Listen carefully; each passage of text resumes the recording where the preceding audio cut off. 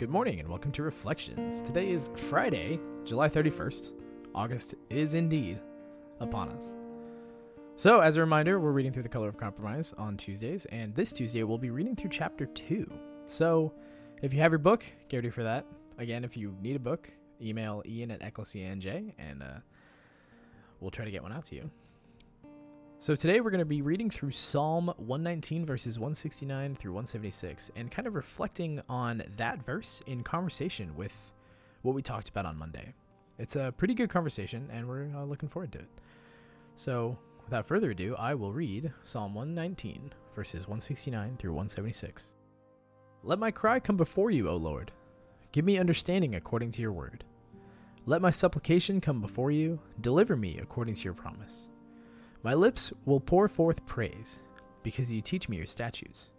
My tongue will sing of your promise, for all of your commandments are right. Let my hand be ready to help me, for I have chosen your precepts. I long for your salvation, O Lord, and your law is my delight. Let me live that I may praise you, and let your ordinances help me. I have gone astray like a lost sheep. Seek out your servant, for I do not forget your commandments. This is the word of the Lord. What came to me first was the relation between this psalm and the words of Jesus declaring what the greatest commandment is, and that is obviously to love the Lord your God and to love your neighbor as yourself. So we're reading through Jemar Tisby's Color of Compromise, and on Monday we both talked about specific topics. I talked about the complicity of the American church, and again, Jemar Tisby references complicity as a very weak way of describing it because of America, the Christianity in America's hand in building white supremacy and racist structures. And Derek talked about guilt. So in this psalm, you see a lot of emotion, a lot of specifically joy, talking about the commandments of the Lord. My lips will pour forth praise because you teach me your statutes. My tongue will sing of your promise because for all your commandments are right. That joy, that specific euphoric kind of feeling that I'm getting from the psalmist about upholding the commandments of the Lord. Now let's put that in tension with the commandment to love your neighbor as yourself, especially in reflecting about the color of compromise. So the question would be, what emotions are we feeling when we're trying to live out these commands? In a world where, it's in a world inundated with racism. Do we feel joy? Do we feel guilt? Do we feel what emotions come to your mind? Do we feel tired? I think it's interesting that we'll feel guilt for not feeling a certain way. If we're not angry about something, we look at ourselves like, how am I not angry that this happened or that happened? We feel guilt about that we're not living a joyful life of supporting the commandments of God to love your neighbor. That idea of being incredibly joyful about upholding love your neighbor as yourself. What does it mean to feel joy? Because I think that's really what the issue is that I'm coming across is, how do I feel joy tearing down the institutionalized racism in America? And I think for me, it's because it's so hard to see people that are so staunchly entrenched in the idea that what they're doing is not wrong. And it's hard to want to push these people out of the way, even though what they're doing in upholding racism is wrong. I think for me, my own family history has plenty of racism in it. And it's hard for me to just want to disown my family, because I don't want to do that, especially my parents and close relatives, because we are committed as a family to fighting racism. But my ancestors were not. And it's hard for me to kind of come to terms with my ancestors being wrong and myself trying to feel joy in tearing down what they built. And I think that's where Jesus comes in for me. Is when I look to Jesus and I hear what Jesus says about upholding the greatest commandment, loving your neighbor as yourself,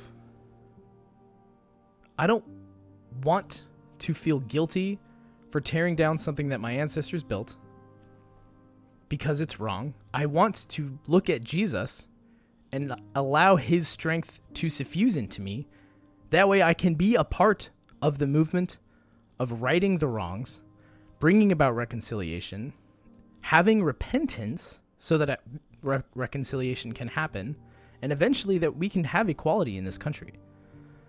So that's kind of where I'm coming from, is when I read this psalm about the joyful upholding of commandments, especially the commandment to love your neighbor as yourself, especially when we're reading a book about the American church's complicity in racism. I think you need to look into the eyes of Jesus to have the strength to feel the joy of upholding that commandment. Does that make sense? That makes sense. And I think your anecdote, it does a really good job of showing how difficult it actually is to fight in a world of complicity.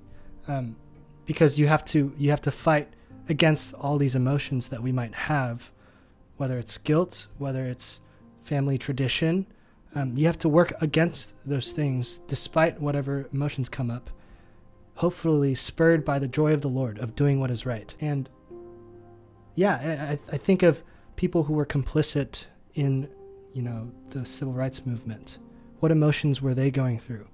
I'm sure they felt the exact same way. I don't want to make blanket generalizing statements, but I'm sure there were some people who didn't want to fight against racism because they were attached to their families. They were attached to the comfort that they had. Like I brought this up on a podcast a while ago, had a conversation with my dad about this, and it wasn't a fun conversation, right? It's going to cause conflict. And those are emotions that I have to work against. Oh, do I want to have that conversation with my dad?